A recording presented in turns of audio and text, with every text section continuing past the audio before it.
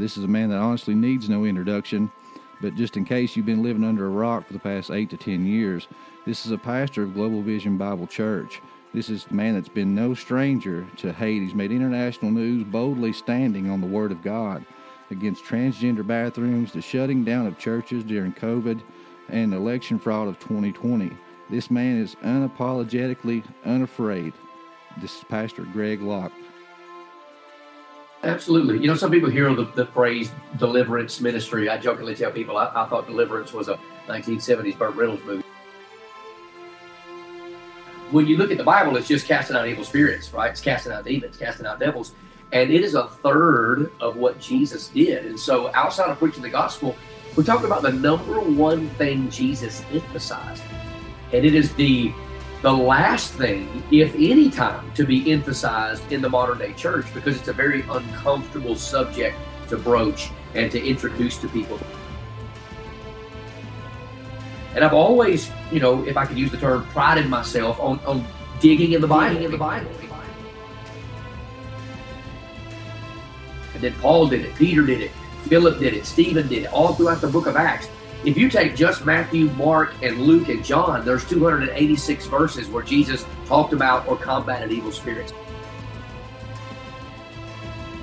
When I get up and I'm like, hey, we're going to transition into deliverance ministry and we're going to believe what the Bible says. The church has a meltdown. The denominational hierarchies have a meltdown, like, oh, this guy's a heretic. Well, guess what? The religious people said the same thing about Jesus. If we are not willing to obey that and see people set free, we're going to have the same boring church services where we promise people you can have peace, you can have joy, you can have rivers of living water, and we preach these cute sermons, and then half the congregation goes home. Their marriage is falling apart, their kids are buck wild, they're having nightmares, and they're addicted to pornography. So where's all the peace? I'm telling you, there is power in the name of Jesus to overcome evil spirits. Amen. And that's one thing we talk about on our show is the church nowadays has a very truncated view of the supernatural. You know, we believe in the Immaculate Conception. We believe in the miracles that Jesus done. You know, all these things, but it's just like the buck stops at Jesus. You got a new project you're working on. You guys are working on a movie called Come Out in the Name of Jesus. You want to tell us about that, how that came about, and maybe a little teaser storyline for the viewers? Yeah, absolutely. And if they want to find out where it's going to be playing, it releases on March the 13th. That's the theatrical and a worldwide release.